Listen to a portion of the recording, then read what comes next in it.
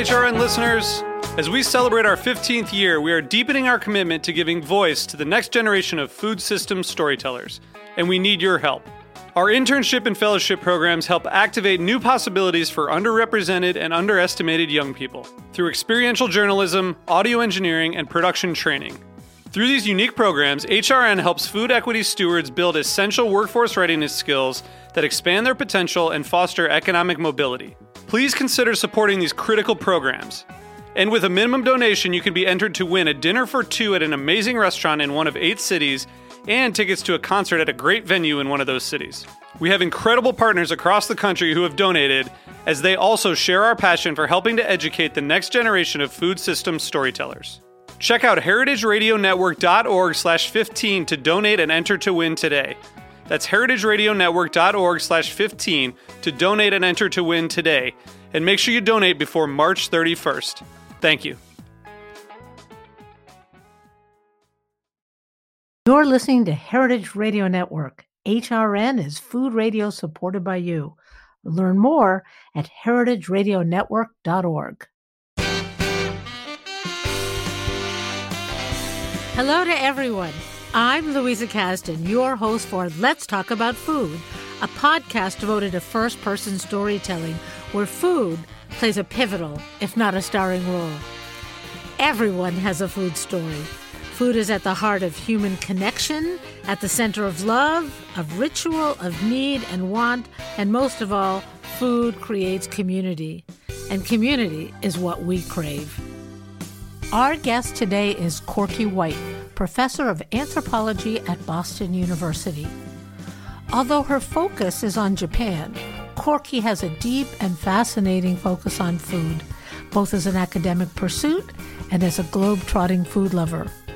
Today's episode is just that, a global trot through Corky's life, food, culture, and the impact of her own heritage on white food is so fascinating. Her newest book, written with her son, historian Ben Wergaft, is called Ways of Eating. We'll get to that too, and stay tuned to learn about her grandmother's rolling pin. Let's have a listen. Corky, how did the food and anthropology thing come to you? Well, it's interesting. Thank you, Louisa. I give different answers to that different times. Give me a good answer. Yeah, I'll give you a great answer. It didn't quite happen like that because food studies were not even a blip on the horizon when I was interested in food. And I was told by my graduate advisor in graduate school to take everything off my resume that had to do with food or I'd never get a serious job. And indeed, that was true. That was the early 70s. And there really wasn't something legitimized, at least in classical academe, that would have to do with food, unless you were, say, an archaeologist or something, and you could talk about the remains in the toilet pit on a site or something like that.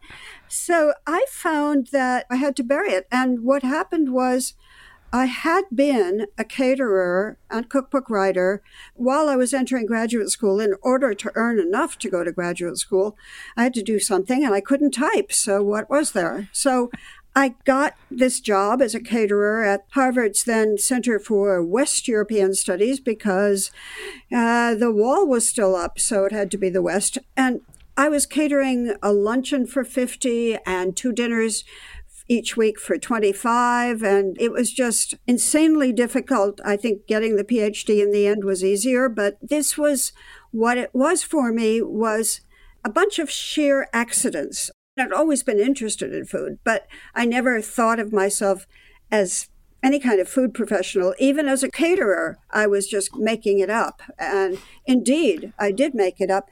When I was catering for all these Europeanists, I thought, well, I'm not going to survive this unless I cook food that they might never have had.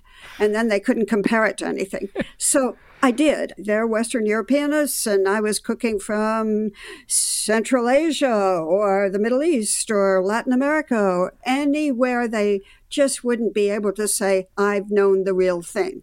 So that's how I got by. And indeed, I also got lucky because One day, all these recipes, I typed them out. They were because people at the center wanted them. And there was a pile of old dittoed manuscripts. You know what dittoing was, but maybe people don't.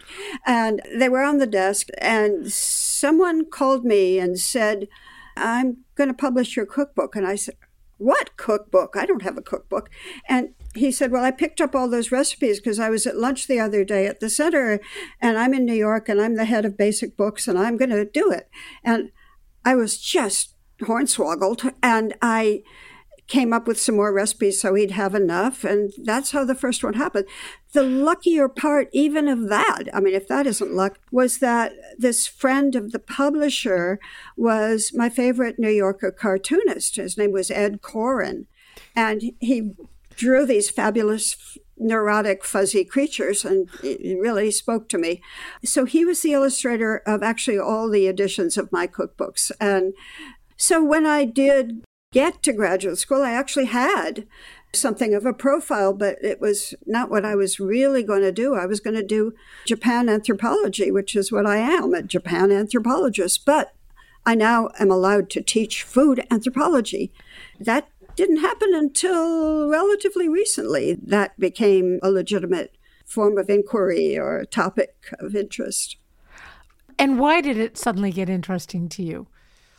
It was always interesting to me, but it became something legitimate, I think, when we started eating other people's food. That's how I think about it. When we weren't just narrowly confined to some narrow repertory of foods that we eat or our family ate or something. It depends on where you were, where that happened. But in New England, it happened relatively later than elsewhere. California, they were doing it. And New York, they were doing it. But I think here we crossed over the lines probably in the mid to late 70s. And people started seeing food as more than the study of nutrition or the study of world hunger or the study of dietetics. And then the old-fashioned disciplines like history got a hold of it. It happened gradually, depending on where you were. But I wasn't really teaching food until I had actually spent 6 summers during my regular university term. I could get the summer off teaching food in Hawaii at the University of Hawaii. So 6 summers in a row, I was just wallowing in it. And I thought, come on now, we can do this at home too. So finally, I did get to bring the course home. I can't tell you how wonderful it is to teach food in Hawaii. There's no better place for the crossroads of foods. What are the major themes that are about food and anthropology? I know that's a stupid, open-ended question, but is it what people eat or how they eat it or ritual? What is it? It's pretty much all of the above. Anthropology touches everything. We get away with murder. My current study is an ethnographic study of the Japanese whiskey industry, just as an example of how we can do things. But yes, the themes and approaches in anthropology are definitely through what we call culture, the idea of what we eat expressing an identity or allowing for the demonstration of values, the use of food in rituals, for example.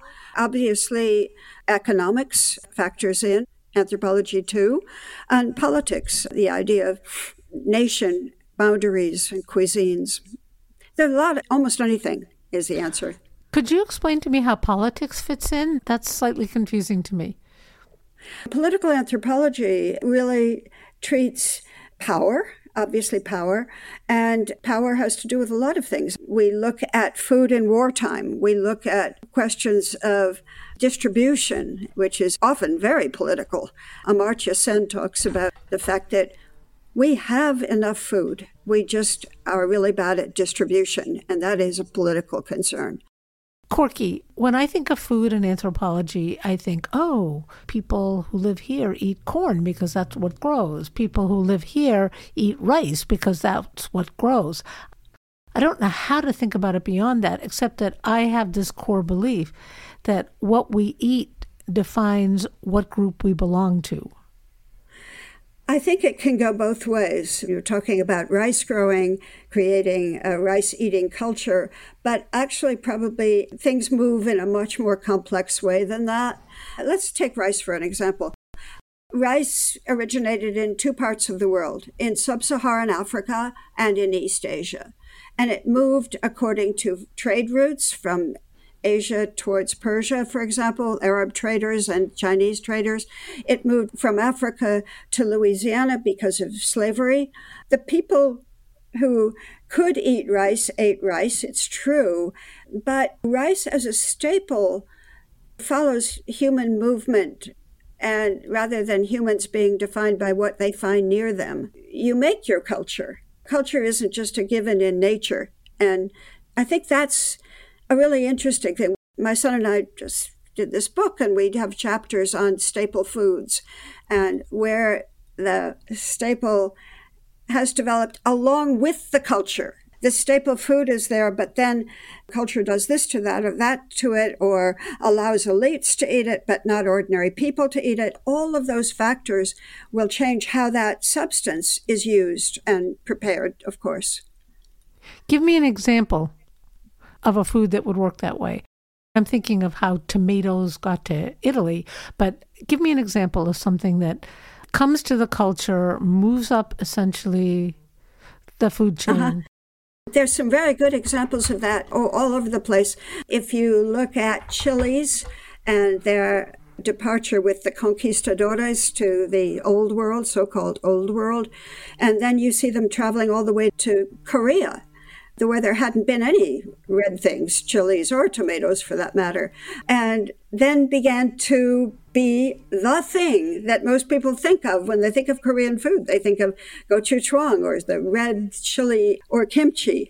But look at Ireland and the potato from Peru, getting to Ireland and becoming the staple to the point where it devastated the population when there was a potato blight. Wait. The potatoes in Ireland came from Peru to Ireland? Yes. Explain that to me. That is a revelation. The origin of a lot of foods began to move around in what Alfred Crosby calls the Columbian Exchange. After Christopher Colombo in 1492, there were foods that were native to the so-called New World that started moving back through the later conquistadores. Columbus didn't have much to do with the movements of food. He thought he was in the Spice Islands. And he kept scratching the trunks of trees to see if that wasn't cinnamon. But the potato originated in the Andean highlands. Its various forms, of course, proliferated and changed, hybridized, all kinds of things happened to it. But it came to the so-called Old World and took literal root because it was cheap and easy to grow in great amounts. So it became a poor people's food.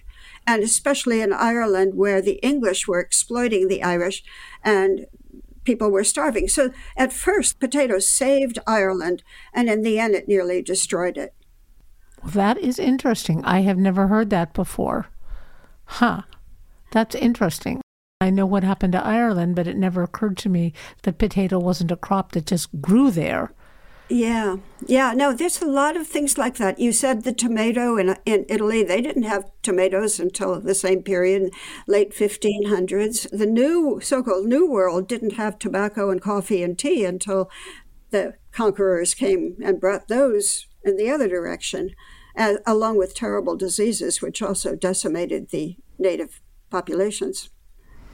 And of course, I suppose if you looked at sugar as an Yeah, sugar is a wonderful topic. Sugar, there's a wonderful book, Sweetness and Power, by Sidney Mintz, who is probably the dean of food studies, really. Unfortunately, he's not with us anymore, but he talks about sugar, which comes from the old world around India, what is now India, and then it traveled.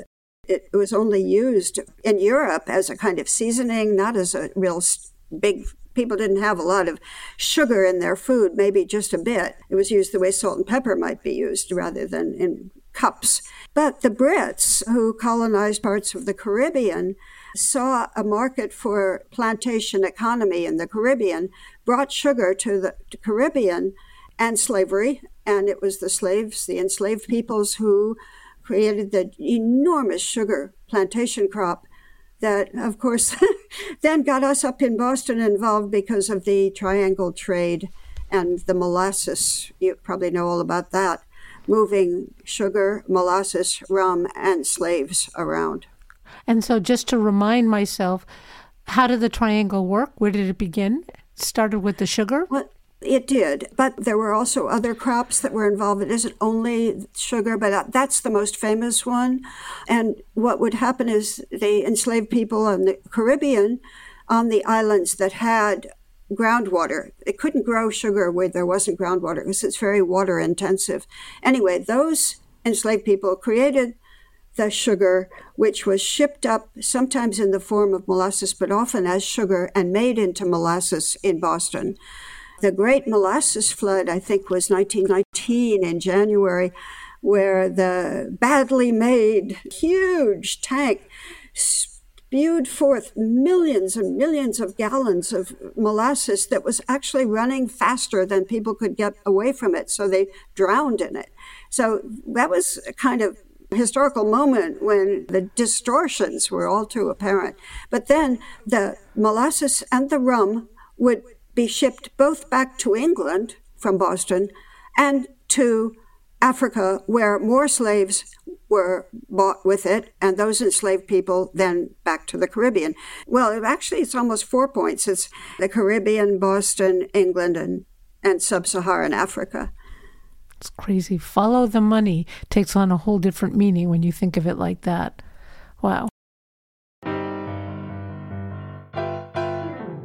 And we'll be back with Corky White in a moment. Hi, listeners. We wanted to let you know that Heritage Radio Network's Julia Child Fellowship application is now open. The fellowship offers an enriching experience for aspiring food writers and journalists who share our passion for food systems change. The fellowship is a great way to progress in the field of food journalism and digital media and will start in early January 2024. This fellowship will provide participants with hands-on experience, mentorship, and access to an extensive network of industry professionals. The application deadline is November 27, 2023. Check out heritageradionetwork.org and click on the Julia Child Foundation Writing Fellowship link to learn more. If you or someone you know has interest in food studies and journalism, this might be a great fit. Go to heritageradionetwork.org and check out the application today. Thank you.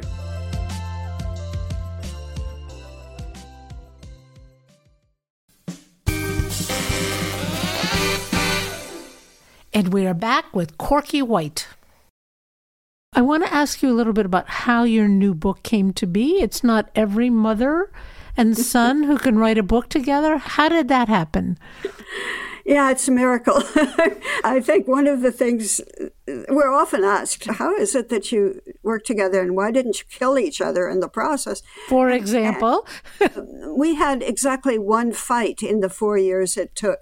And I think it's because we both had a really strong interest in this book and we weren't going to put it at risk. Also, we don't live together or anything. It's kind of easy. Also, Ben is very filial, I have to say. He's a nice person. And whereas I can fly off the handle, I haven't seen him do that, at least not in our situation. Anyway, we were asked by one publisher, or at least I was asked first, to write a world history of food that would encompass a all nice, time. Easy task. Just a world history of food. And could you do it in under 300 pages? How about 167 pages is all we were given. So I thought, do I really want to take this on? And I thought, well, Ben's a historian of food. We'll get him on it. And indeed, we started out with that until we got really fed up with the stress of getting all times and all places into 167 pages. So we just said, no, we're not doing this. But since each of us separately had published quite a bit with the University of California Press, we took an idea to them of doing it our way for California. And they were really wonderful and allowed us to do what we wanted to do, which was more thematic and less chronological and more depth in fewer places. I'm the ethnographer, which means I'm a storyteller. And Ben's a historian, which means he's very good scholar, but he also has a wonderful writing style. He had just published a book back then called Meat Planet, which was on laboratory-created meat, and gotten some success with that, and was also doing ethnography, even as a historian, in these laboratories all over the world. So we had enough similarities, but we managed to do it. Took some time because neither of us took time off from what we were supposed to be doing.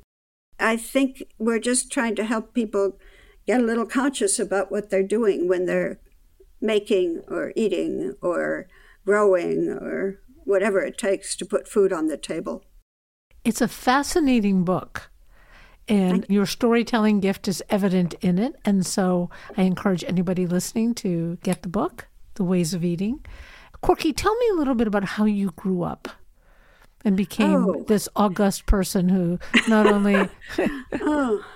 Tell me where and how. The answer is, did I grow up? Of course, that's everybody's answer. But I grew up in a kind of crazy family. My parents are both Jewish. My father's family's from London and definitely socialist and apostatized, nothing religious, please. And my mother came from an observant family from Vienna in St. Paul, Minnesota. They both ended up at the University of Minnesota, and that's how they met. And so I grew up definitely Midwestern. I grew up half the year in Minnesota with my mom's family, or 2/3 of the year in Chicago, 1/3 in Minnesota, and in rural Minnesota. It was interesting. We had nothing much that defined us as Jewish except maybe the high holidays, and we'd go from Chicago to St. Paul for Passover, things like that. But I went to school as an attached elementary school to the University of Chicago called the Laboratory School. And that's where I went. And I can't even begin to think. When we moved east, I was 13, I suddenly discovered I was Jewish because that's where there were bagels. We'd never seen a bagel. And so my New York Jewish friends said, "You're not Jewish. How could you be Jewish? You don't know from anything, nothing. I don't know any." I grew up eating no foods that East Coast people think are Jewish. We ate Jewish foods, but they were my grandmother's Viennese. She grew up in Vienna. Was it a food culture in your family? Was food important? I think my mother hated cooking. She cooked because she had to, but we had pretty awful meals. Food consciousness was pretty negative. But my grandmother was a fantastic cook, and she made her strudel by hand, pulling the dough over the tablecloth and all that. So I had some food in me from the Minnesota part of my life, but Chicago, not so much.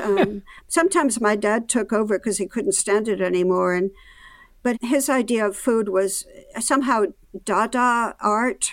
So he would, like I remember a Thanksgiving where he sewed extra drumsticks all over the turkey because he felt there wasn't going to be enough. So it looked like a porcupine. And then one dish where there was a fish within a fish within a fish within a fish all the way down to a sardine in the middle. But they were all bone. So you bake it and it's just this mass of inedible. It's all concept. It was pure concept. Performance art as food. Yeah. Not getting there, though. Not getting to the food. Well, it's an interest in food. Did you go out to eat a lot? I'm just curious. You became a caterer, but you had to know something about how to... I was interested. I became a caterer when I was in my 20s and had left home. We had no money. And in Chicago, we never went out to eat, and never went out to eat in Minnesota, and just no money. And so the idea of eating out was much less common anyway in the Midwest. People did not eat out. This we thought of as a New York thing. Even here, when we moved east, we never ate out. So there wasn't enough money.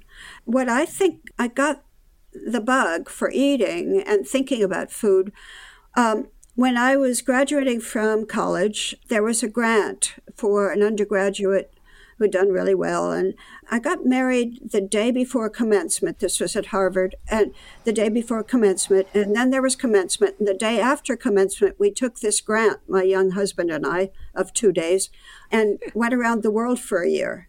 And that was another thing, because of no money, we never had traveled. So I had never been outside this country. I never had a passport. I'd never even been on an airplane. So there I am, new bride, graduated, and on my first plane trip, they were all prop planes. There was no jets. And my first foreign country after something like 8 refueling stops was Japan. We just kept going around the world for a year. We got back exactly a year to the date we'd left. But I had eaten everywhere. And I think that was what did it. I think it just turned me into a global food trotter. Wow, that's fascinating. That is fascinating. If a community wants to keep itself together, how does food play into that for community identity? That's really a wonderful question that probably can be answered differently for different places, too. One of the things I started collecting when I was a young caterer was spiral-bound community cookbooks. And in those days, this is the late 60s, early 70s. In those days, they did express community. And some of them had just a little bit of community section at the beginning, and the rest was all kind of standard template food, general kitchen food of the mid-Americas. But I thought that was something very interesting, that a, ladies' auxiliary or a women's group at a church. I thought it was interesting because I thought these people have found a way of expressing themselves. And they were expressing themselves to themselves. They were confirming something. Often food could be used as a resistance thing. Now, we don't eat your food. We are not you. There's just as much of that as we eat this because we are.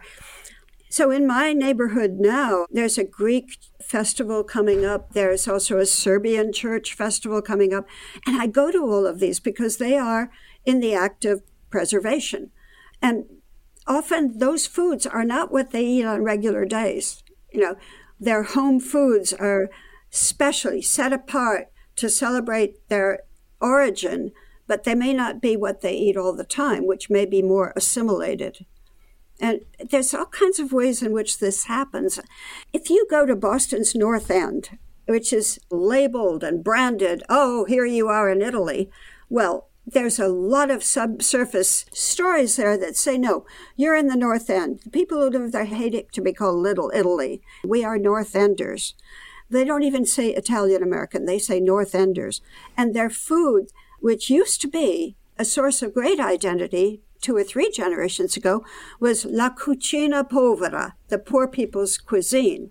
And it would be beans and pasta and vegetables, very little meat and pasta. So now you can go to specific places that maintain the North End's food, but you also find the neighborhood welcoming, well, some people anyway, tourists mostly, things that come right from Italy now, which is nothing like the North Enders' own food, because they want to gentrify the whole thing. So you have Italian chefs with white tablecloth restaurants doing extraordinarily wonderful things, but they're not local identity food. It's just an interesting shift. But you'll go to Galleria Umberto and get the best Sicilian pizza square you'll ever have, and that's remaining to be quote-unquote authentic, a word that I shy away from, by the way. Identity food is a huge part of anthropology. Why do you shy away from the word authentic? I thought you wouldn't ask that.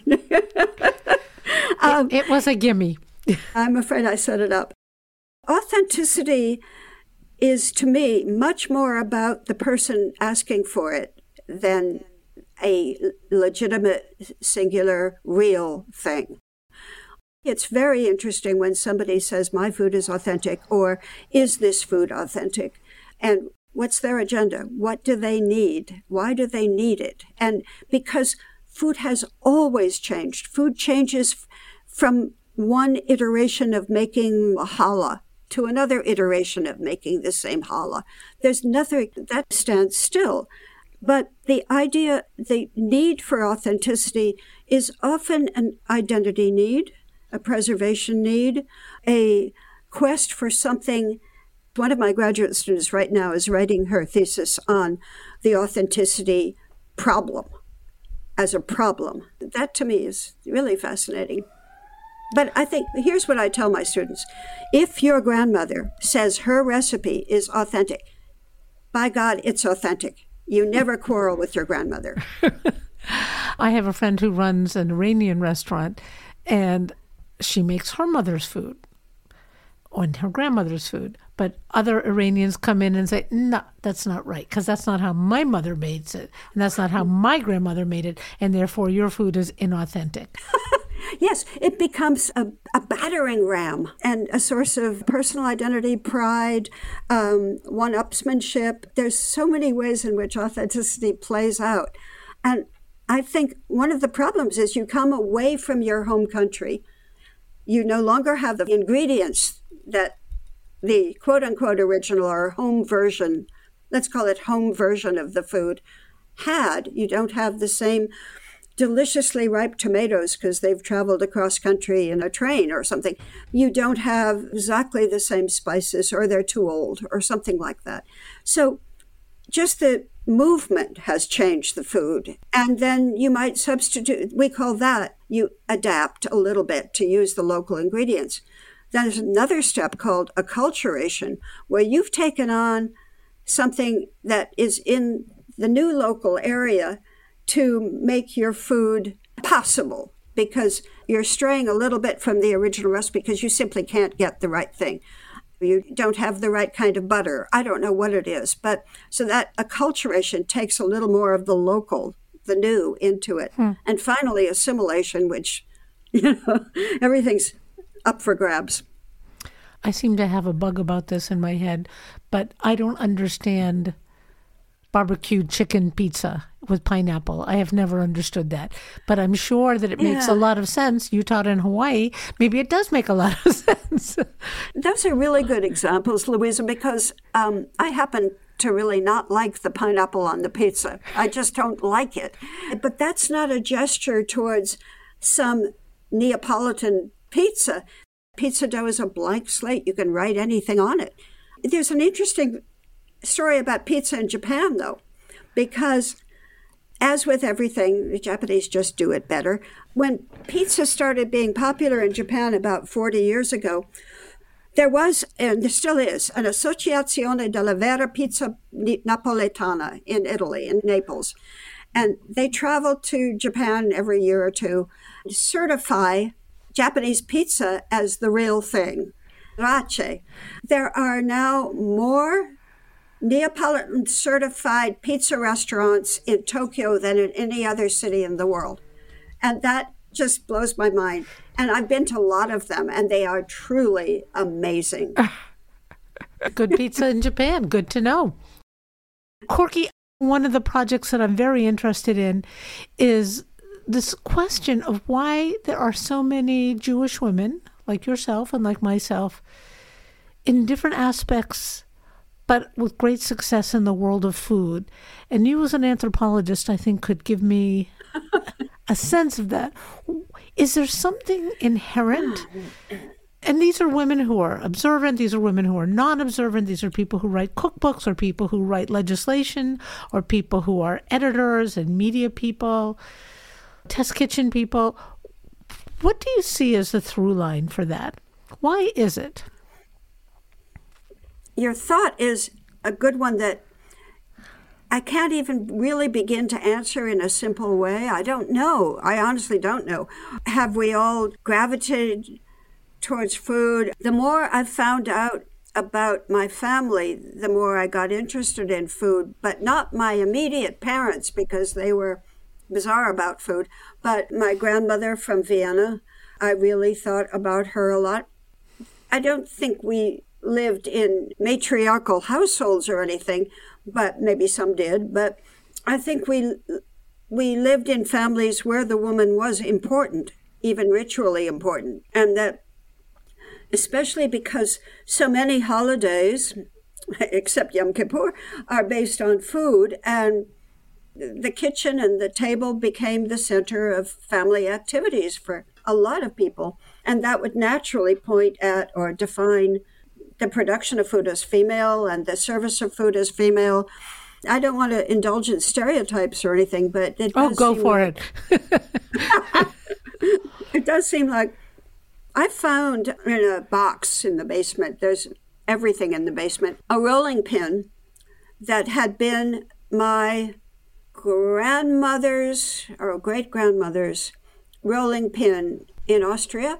Finally, it had come down to my grandmother, who had brought it over, and all across it were the names of her women friends and family written on the wooden rolling pin. Huh. And it's just it's like a document. I knew maybe 2 or 3 of them because most of them didn't make it out. But there's enough there to know that this was women celebrating women with a kitchen device. I have no idea what more to say about that.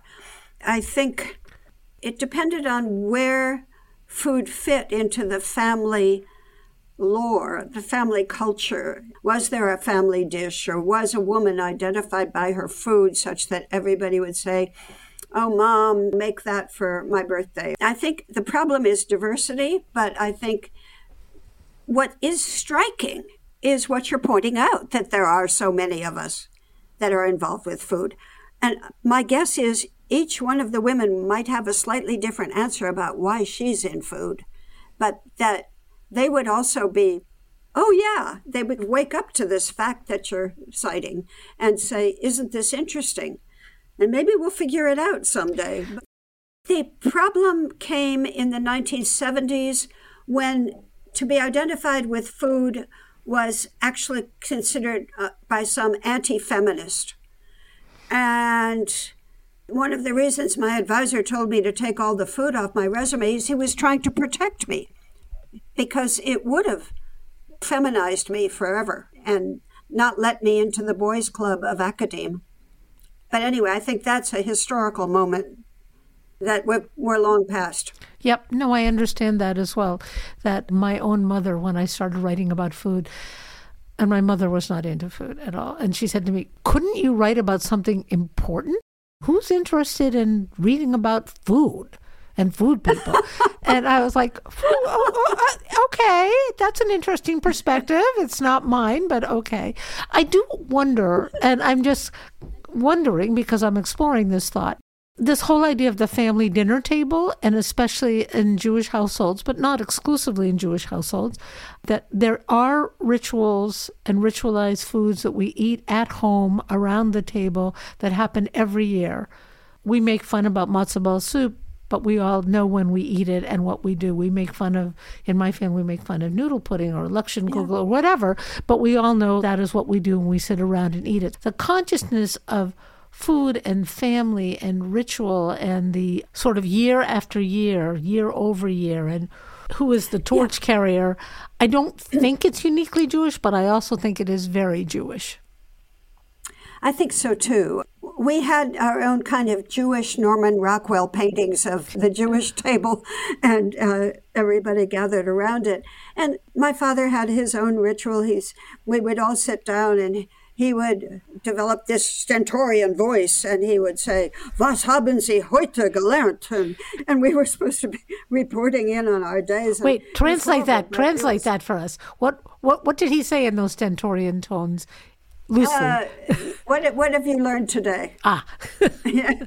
And he had a very sort of orderly, rigid idea about it. The table, in some families, as it was in mine, was a learning experience where your manners were watched. And in other families, a very let loose kind of time where you could all talk over each other and have a really interesting time. But the food itself, you mentioned matzo ball soup, and that is so, I don't use the word icon loosely, nor do I use the word authentic loosely, but that was a dish that needed to approximate some ideal Platonic model in somebody's head. When I grew up and I was a rebel with a cause, I made matzo ball soup with a Vietnamese pho broth and the chilies and the ginger and the coriander. The matzo balls are so happy when they're soaking up that broth. So I was doing it deliberately to fight off the ideal or something. It's great, fascinating. Well, Corky, it's so much fun to talk to you. We're going to talk to you more, I know, but I have to let you go. And I'll say again that The Ways of Eating is a great book, super readable. And I, for one, like the fact that it's short because it's provocative and punchy. And I sat down and read it in an afternoon, and then I talked to everybody in the world about it. So congratulations on it. It's really pretty great. And Louise, it's a real pleasure to talk to you, and thank you so much for this time. No, it's great. It's great. And thank you. We'll let you go, but there'll be more from us in the future. Thank you. Bye-bye. Thanks so much for listening. Corky's Ways of Eating is one of the finalists of our 2023 Readable Feast Culinary Book Awards. For more information on our finalists and our winners, visit thereadablefeast.com. And stay tuned for our new sister podcast, Kochlöffel, Jewish Women Stir the Pot. Thanks for listening. Let's Talk About Food is produced by The Food Voice. I'm producing, along with audio director and composer Mike Moss of Soundscape Boston.